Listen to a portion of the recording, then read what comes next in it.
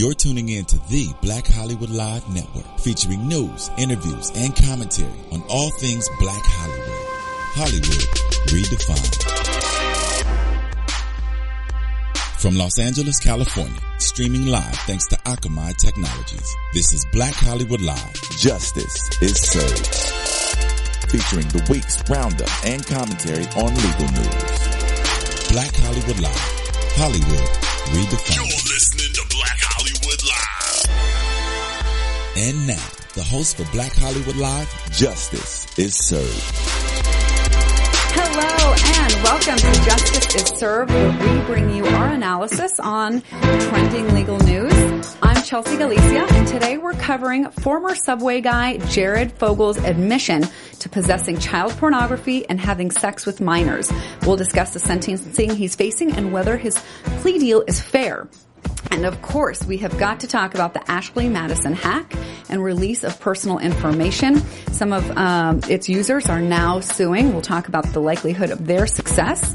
And we'll share our thoughts about one particular user, Josh Duggar, who we talked about in late May, about him admitting to molesting young girls, including his own sisters. And we're also going to talk about Terrence Howard's epic win over his ex-wife regarding her attempts to get a piece of his Empire money. And then we're going to look at whether the tide is turning on how the police engage with communities after a new report comes out from a police group, and training across the country for police departments is underway in de-escalating efforts. We'll talk about whether we think that is enough and what we think should happen. We'd like to hear from you about that as well. And finally, we're going to sound off on the advice that NFL rookies received last year at the Rookie Symposium about having a fall guy for their legal troubles. We have so much to cover today, and I'm happy to do it with a guest host. We have Portia Daniels here. Welcome. Portia is a recent law school graduate who just sat for the California bar exam last month. And I love talking to and getting insights from people who are knowledgeable of the law, but who haven't been lawyers for all that long, because as much as we talked about hardened criminals, I also think there is such a phenomenon as hardened lawyers. And so I'm excited for your fresh perspective. Portia currently works with NBC Universal on the business affairs team and was previously a legal intern for the Ultimate Fighting Championship in Las Vegas.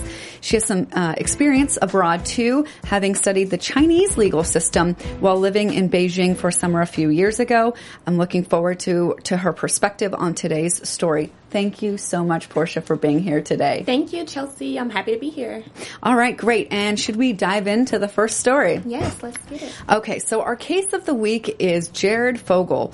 He was a college student back in 2000 when he lost 245 pounds. I didn't even know he had lost that much weight.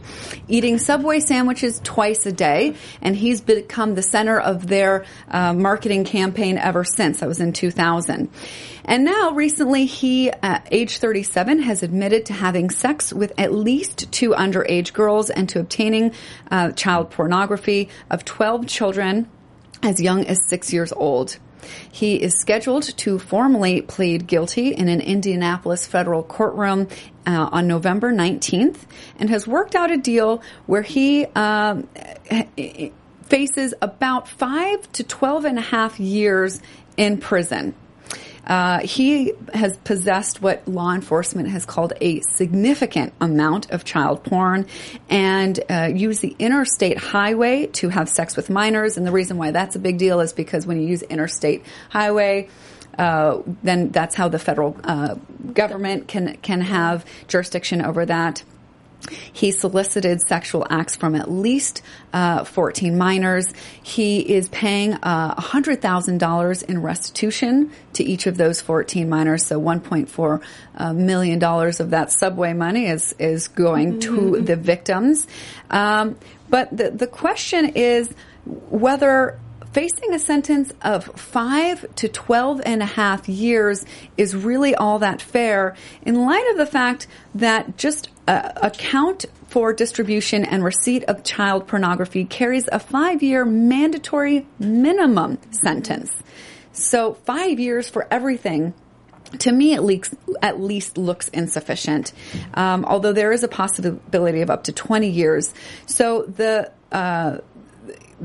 count involving travel for purposes of unlawful sexual activity with minors carries a maximum of 30 years with no mandatory minimum.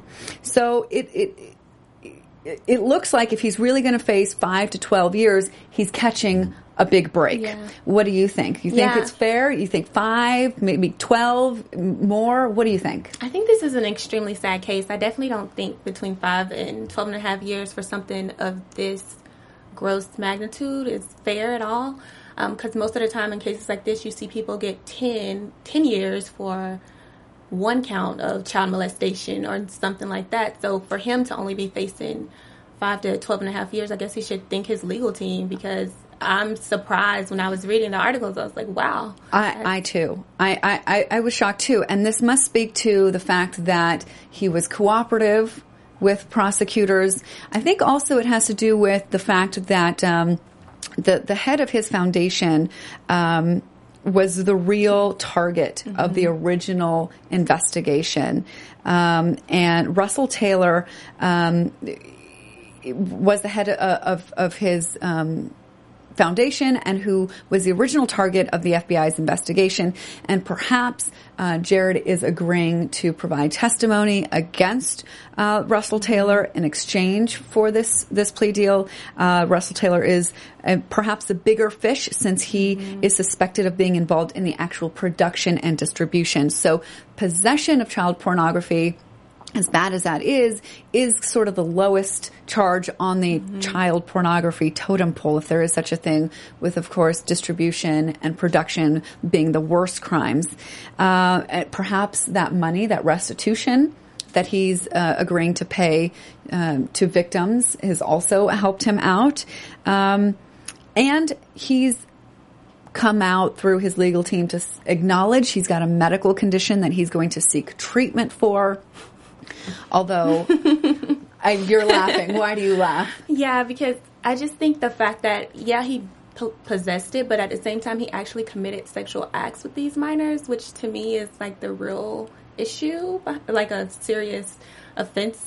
And that's like these kids and everyone affected are going to have to live with this for a lifetime. And the way that they've been affected by these acts, you can never imagine. So I just think you got to be careful what message you're sending with this kind of stuff. So I don't really know what message they may be sending with this type of stuff. Yeah, absolutely. Sex-related criminal behavior has high recidivism rate, which means that a high degree or high likelihood of repeat offense.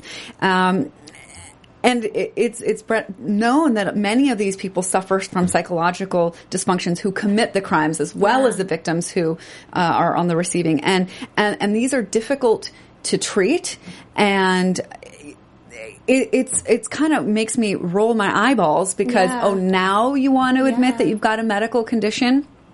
I saw that law enforcement said that he had been doing this for 5 years, but when I look back, I saw that there were signs of this and complaints about this from back to 2007.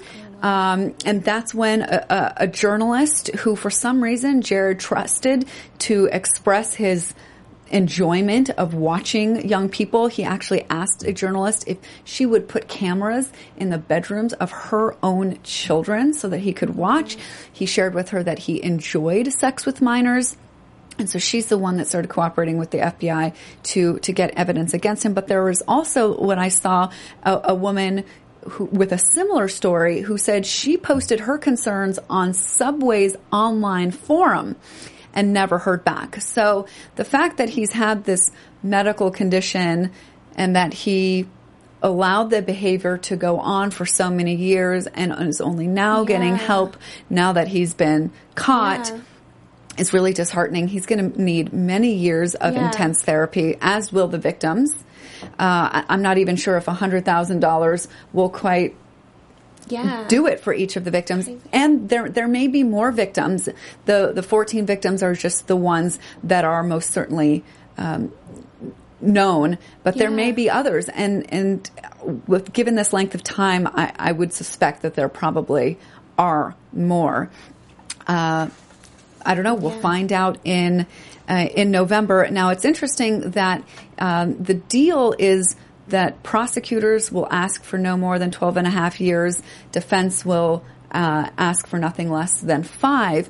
But the judge has discretion in this case to override the deal and could give more. Are you like me, hoping that he will give more? Yeah, I really do, because that just came to mind. I remember a couple of years back, where in my hometown, I remember a school administrator dating a student at the time, and he was like 15 or 16, and she got 20 years. Wow. Where was this? This was in Georgia. Yeah. Yeah. So, and it also and relates... when you think about things like that, you're just like, wow. Yeah, one story. Yeah. 20. Yeah. And I know this is a different crime, but we have talked here on this show about drug crimes, and recently about President Obama commuting the sentences of 46 people who were given life sentences for drug-related crimes. Mm-hmm. And these people, in my mind, committed much less egregious, violent, dangerous criminal behavior and are in there for life. There are still many thousands of people. I mean, when the number was 46 people commuted, I was like, what, did the president have one attorney working part-time while high to review these applications? Because I would imagine that so many more people would be safer on the streets than somebody who engages with in sex with minors. Yeah, I think it cross the straight lines to do it. Yeah. All right. So we will see in November. We'll certainly follow up with what the judge decides. Please let us know your thoughts, whether you think 5 is enough, 12 and a half, more. Please let us know. And so we're going to cover our football story later on in the show. But for now, I'm going to talk to you a little bit about football, fantasy football to be exact. And I've personally never played, but I just might start now that I know what DraftKings.com is up to. Last football season, they crowned more millionaires than any other one-week fantasy sports site anywhere. Makes lawyering look like a hobby if you can actually make that much money on fantasy sports. I had no idea. So this season, the prizes are going to be even bigger. You could start the season by winning $2 million in week 1 alone. It's the biggest fantasy football contest ever. There are $10 million in prizes up for grabs, including $2 million for first place and $1 million for second place.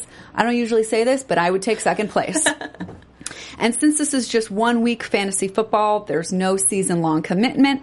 It's fantasy football on demand. Play where you want, when you want, with the players you want. You just pick your players, pile up the points, and maybe with enough skill and luck, pick up your big cash.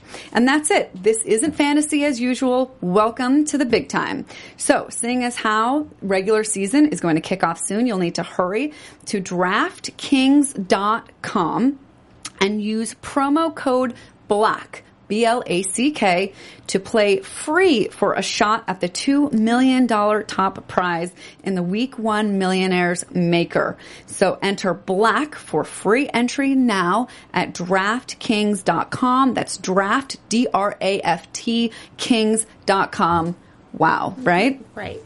Okay, so another wow story. Ashley Madison and the hackers who threatened to release the information of 37 million users delivered on their threat to do so when the parent company refused to take the site down. They apparently have moral objections to the site. So police in Canada are working with the FBI and the U.S. Department of Homeland Security and law enforcement to crack the case of who these hackers are. Canadian authorities are involved because the dating website aimed at people seeking extramarital affairs was created by a Toronto-based company called Avid Life Media. For its part, Avid Life Media is offering a $380,000 reward for information about who the hackers are. That's equal to 500,000 Canadian dollars. And at the same time, lawsuits are being filed against the company in the U.S. and Canada. there are, as of my last search, 8 users across the U.S. who are suing. They're all seeking class action status so that they can represent the nearly 40 million registered users. The lawsuits are for breach of contract, privacy violations, and negligence because the site failed to take reasonable steps to protect the security of its users, like encrypting the data. Some of the users had actually paid a fee of $19 to have their profiles deleted and made untraceable. Ooh, sucks for them. There is a class action suit filed by a John Doe user in California that also seeks infliction of emotional distress compensation. Last week, a upwards of $500 million lawsuit was filed in Canada, which also seeks class action status. So, the question is, how successful do you think these users are that want to sue the company? Well, it seems like for the negligence claim, it seems like they would have a pretty good legal leg to stand on as far as going back to the textbook definitions for negligence. You're looking at the duty. So thinking that Ashley Madison as the site and the host of all of their personal information has some type of duty to protect that information by encrypting, like you said, and taking certain measures or security measures to make sure that that personal information is, even if it is hacked, it wouldn't show specific names, maybe their logs in code form or different things like that. And the fact that that information is now out, I mean, breach is kind of the whole thing. I mean, and this is, in my mind, different from like the Target hacking where, hackers obtained credit card information, because Target, the center of their marketing isn't come shop at Target. Your information is safe with us. The fact that you shop here is secret, and we promise to not let anybody know this. And so when your marketing is based on anonymity, protection, secrets, privacy, the duty is elevated, I think, in my mind. Yeah, I definitely agree with that. So I think that there are viable claims here. I do think that the class action status may be broken down into 2 different users. One for the general users who did pay money and who believed that their information would be kept private and not released. And another for the people who actually paid the money to have their profiles deleted because they were paying for a service to be untraceable, and the company failed to deliver on that. So not only should they get their $19 back, but perhaps more. Although class action cases are notorious for making lawyers rich, not being so great for the users themselves. But we will be hearing more about this because I don't believe these claims are frivolous. I think some, if not all of these cases will be heard. I mean, I think Ashley Madison, if they have any money left, will try and settle these claims. But I think that they're in for some major financial pain in the future. And I also wanted to cover the fact that some of these users are U.S. government workers with jobs in the White House, Congress, and Justice Department and military. So putting this kind of information out there is extra dangerous, and they had to have known that this information was highly sensitive. I'm not sure if people in government will have their own class. Probably not, because it's not like Ashley Madison marketed just to them. But the names of the users being released has shed some light on some interesting, or maybe not so interesting, shocking users. One of which is Josh Duggar, who was one of the first to be outed as an Ashley Madison user. And this is interesting because we talked about Josh in May after he acknowledged to inappropriately touching young girls when he was 14, 15 years old, including his sisters. And the family was saying, leave us alone. This is old news. We have healed from this. Josh was punished. He has turned his life around. Even the governor, Mike Huckabee, wrote, the fact that he confessed his sins, this is what Mike Huckabee said back in May, the fact that he confessed his sins to those he harmed, sought help, and has gone forward to live a responsible and circumspect life as an adult is a testament to his family's authenticity and humility. Those are some words to eat now that Josh himself calls himself the biggest hypocrite ever. He issued a statement in the wake of reports that his name was one of the millions who used the site, saying, I have been the biggest hypocrite ever. While espousing faith and family values, I have secretly, over the last several years, been viewing pornography on the internet, and this became a secret addiction, and I became unfaithful to my wife. I am so ashamed of the double life that I have been living, and am grieved for the hurt, pain, and disgrace my sin has caused my wife and family, and most of all, Jesus and all those who profess faith in him.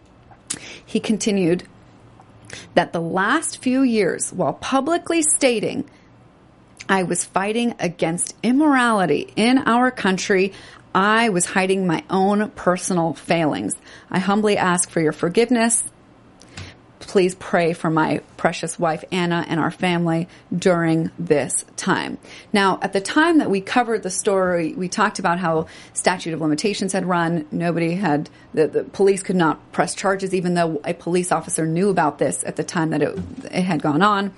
So I'm wondering now, is this justice is served in the form of karma?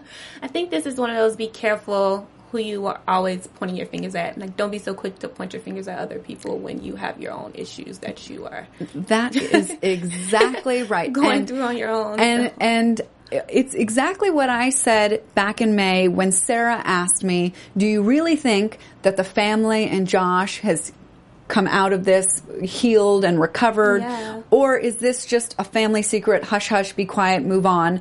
And I said, given how this family and Josh Duggar working with with the Family Research Council to fight against gay marriage and to talk about how that is against the sanctity of marriage. Mm-hmm.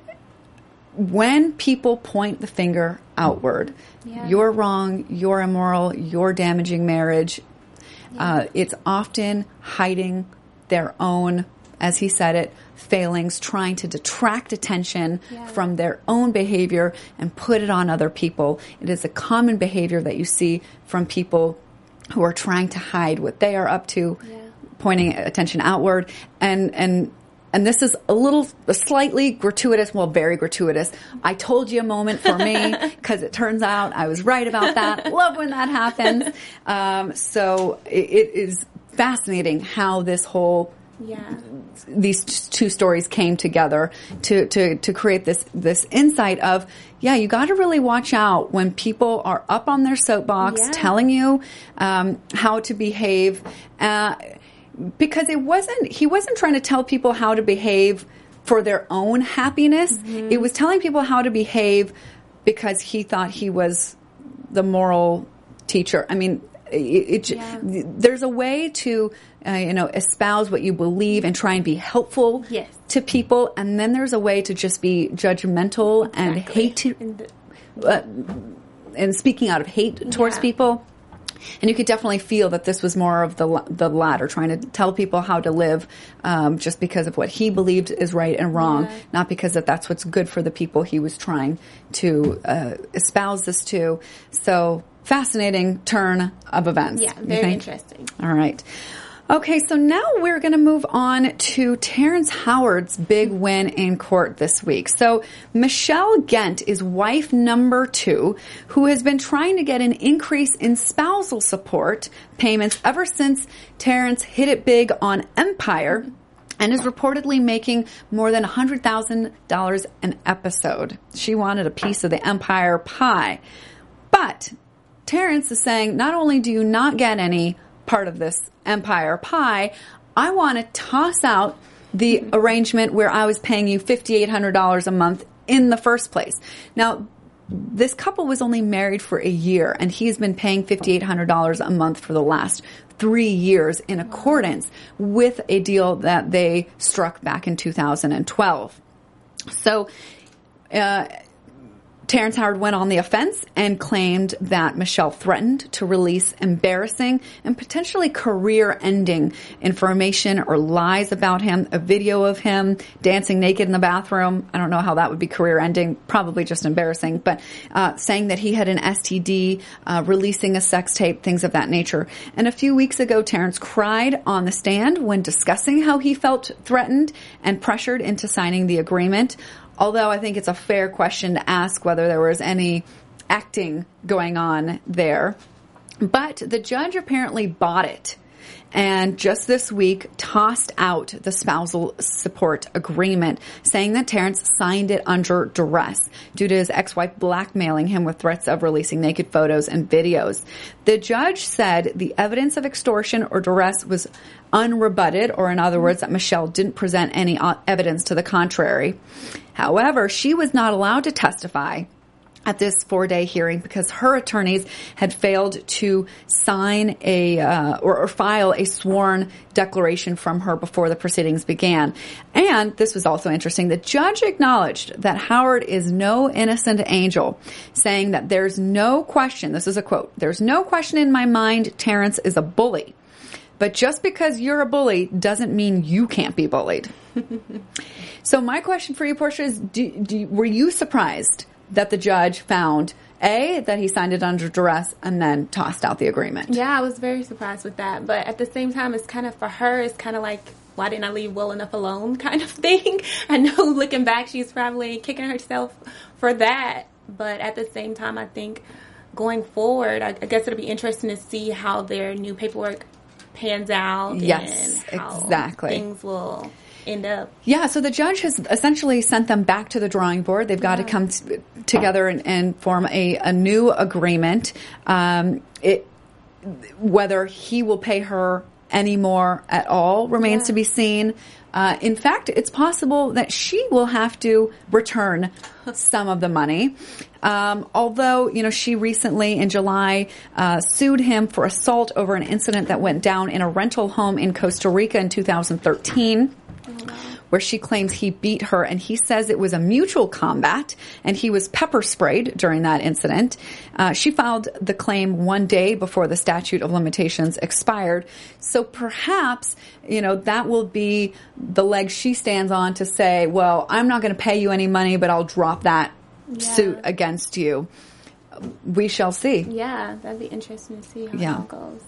All right, and so now for the tipping the scales portion, we've got 2 stories today where we want to hear your thoughts. The first of which is potential change in the police departments following all of the cases of police shootings or killings of unarmed people, particularly black men. And there's a new report that says many of the controversial police shootings could have been avoided even if they were deemed legally justifiable. Now, the content of that report is probably a shock to very few people, wasn't to me. But the surprise for me was who was behind the report, and it comes from a research and policy group called the Police Executive Research Forum, whose members include commanders from the largest U.S. police departments. So this is now coming from a police group, not a victim's family group, community group, activist group. This is now being acknowledged by those in law enforcement. The report said officers don't receive nearly enough training in de-escalating conflict, and that there's a culture that encourages them to resort quickly to physical force. The report says that there's missed opportunities to ratchet down the encounter, to slow things down, and to call in additional resources, according to Chuck Wexler, who is the executive director of the group. Now, the study also found that many police agencies give officers extensive training on how to shoot, but spend less time on de-escalation tactics, crisis intervention strategies for dealing with mentally ill persons, homeless people, and other challenging situations. Now, Wexler said it may be difficult for many police officers to accept that things need to change dramatically. But he was standing by what the report found, saying that the Police Executive Research Forum is known for not being afraid to question the conventional thinking, and in looking at critical tactics about how to improve police engagement with the communities. Now, either because of reports like that or just from seeing how many stories of police killings there have been recently, the LAPD is now retraining officers. They are hearing from their Deputy Chief, Bill Scott, that we were warriors. It sounds like I said worriers. Warriors is what I meant to say. Now, he said, officers need to think of themselves as guardians watching over communities, not warriors cracking down on them. He said that if we've got to take somebody to jail, we'll take them to jail. But if we need to be empathetic and human, we've got to do that too. And it's not just the LAPD. Departments across the country are taking steps to replace the warrior mentality with a different approach that emphasizes patience and protection over suppression and zero tolerance. It'll be a huge fundamental shift in everything from the way police handle their guns to the way they walk down the street and even speak to members of the public. Recently there was a 5-hour lecture in Los Angeles covering the ways that police should engage with community to build community trust, when they're allowed to curse in public, and how that they should avoid walking with swagger. Do you think that this kind of training is going to make a difference? Make a difference? I'm not sure, but I'm definitely sure it's necessary. I feel like that's evidence from all the things that have been going on in the news lately. If you think about it, we go to school an extra 3 years to become lawyers, and we're mostly dealing with things. If you're working in the criminal system, you're dealing with different actions and different reports from police. And so they are able to impact lives in an instant, whether it's arresting someone that's going to change someone's entire life or doing different things. So I think additional training is definitely necessary for those type of situations. But I also think when you say community involvement, it's also necessary because most of the time when you have some type of relationship to those in the community and you actually know the people in the community, you actually know what's going on in the community is more welcoming of you, and you are more welcoming of those in the community as well. Yeah, so. Absolutely. And I understand that there are some officers who are resistant to this. Some of them snickering, or when looking at a video of police kicking somebody, say, oh, they only stopped because he must have gotten tired and things of that nature. So I think that the obstacle that the training has to overcome is selling it to the police officers as something that is good for them, not just good for communities and the public perception of police and public trust, but is actually good for individual police officers professionally and personally. And that is a huge barrier to overcome. And I think where the rub lies here is the things that attract people to become police officers in the first place. And now I don't say this about all police officers. And in fact, this is true of all professions, lawyers, accountants, doctors. Part of it you're drawn to because of the qualities that we associate with those professions. So police are associated with being brave, courageous, and powerful. So people who themselves feel that they are fearful, not courageous, have a lack of control, and feel that they have little power, are attracted to this profession so that psychologically they can feel that they now have things like courage, bravery, and power due to their association or due to their being a police officer. And again, people in all different professions do this, but when it comes to police, there are such immediate and dire consequences, immediately life-threatening consequences of egos that are out of control, and being disrespected by somebody in the community member sparks their ego to escalate the situation and show who's boss and say, I'm the cop, you're not, you obey me, you listen to me. And I think that I was onto something when I said earlier that there should be like psychological, I don't know if it's testing or training or something that speaks to the psyche of police officers or people who become police officers. And then also they're deserving probably of mental help, whether it's a therapist or, I don't know, I know it sounds kind of cheesy, life coach or something like that, to help them deal with and process the difficult situations that they deal with every day. Some of the frightening things that they are forced to witness. And so I think we've got to train them and also help them. So there is, I think this is a good start, but I think there is a lot to be done on a very, very deep, like spiritual, emotional, level. Am I sounding woo-woo crazy here, or you think I'm on to something? No, I think they have to remember as well as like they're there to protect and serve. Essentially, that's what the police are, and people shouldn't be fearful of getting stopped by the police. Right. We should feel like they're there to help the community and make it better. I just had a friend tell me that this weekend, she's a lawyer, and she was driving around in Santa Monica, and she got pulled over. I guess she had, stopped in a bike lane and for a few seconds to drop somebody off, and the officer was, she said, incredibly condescending towards her and saying things like, about like putting on a license plates, like, well, women should know how to do that. Like things that are clearly reflective of his personal ego and history and issues, and not at all about the situation and before her. And she was shocked because, she's white. She's, a lawyer driving a, nice car in, in the liberal city of Santa Monica. And if she was treated that way, she was, can't even imagine how people under different circumstances are treated. So it's like top to bottom, no matter where the police are serving high crime, low crime, high socioeconomic low, there needs to be some work done. Definitely. All right. And so finally, we are going to talk about the NFL Rookie Symposium last year, where Pro Football Hall of Famer, former NFL receiver Cris Carter, told attendees of the symposium to get a fall guy in case they ever got into legal trouble.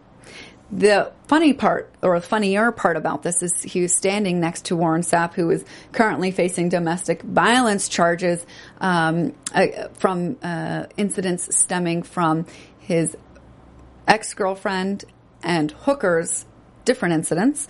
But Cris Carter said that he lets his homeboys know, y'all want to keep rolling like this, then I need you to know who's going to be the fall, and then I need to know who's going to be the fall guy, who's going to be driving. He said, y'all not going to, this is very difficult for me to quote, but paraphrasing that, if people want to be in the crew and enjoy the fruits of the money and attention and fame that comes from hanging out with an NFL player, that they were going to have to do their part to keep the football player out of jail, out of the limelight for misbehavior or criminal activity. And he recently apologized now that this came to light. But there's part of me that thinks he wasn't entirely off base. He now apologized over Twitter for giving incredibly bad advice, but I think the spirit of his advice was good. I think that it wasn't great that it was videotaped.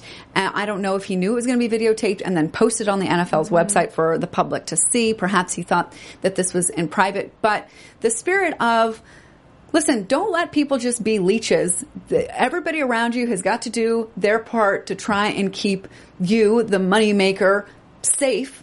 And perhaps the emphasis should have been on, if you're going to do things that are illegal, make sure you're on the periphery of it.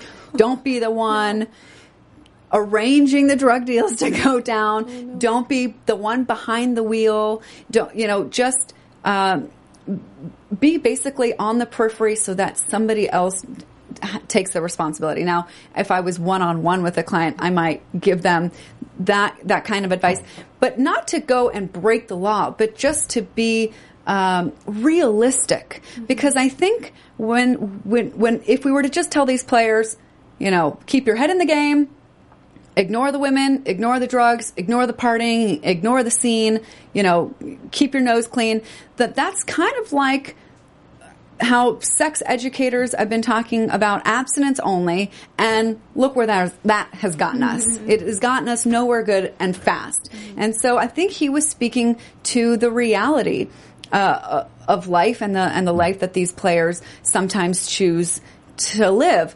Am I crazy, way off base here, or do you think that part of what he recommended is sound legal advice? I wouldn't say sound legal advice, but I would say that I think that what the league and probably why they made him apologize is just they want especially with all the heat the NFL has been under within the last year or two, is kind of, I think, just teaching the new players to come in to basically just do the right thing kind of thing. I think if he could have tweaked his speech to just say, if you're going to drink, have a driver. Yes. If you're going to do certain things, take certain precautions, that type of thing would have been a better approach to kind of what he was trying to say. But I don't think a fall guy was like the best.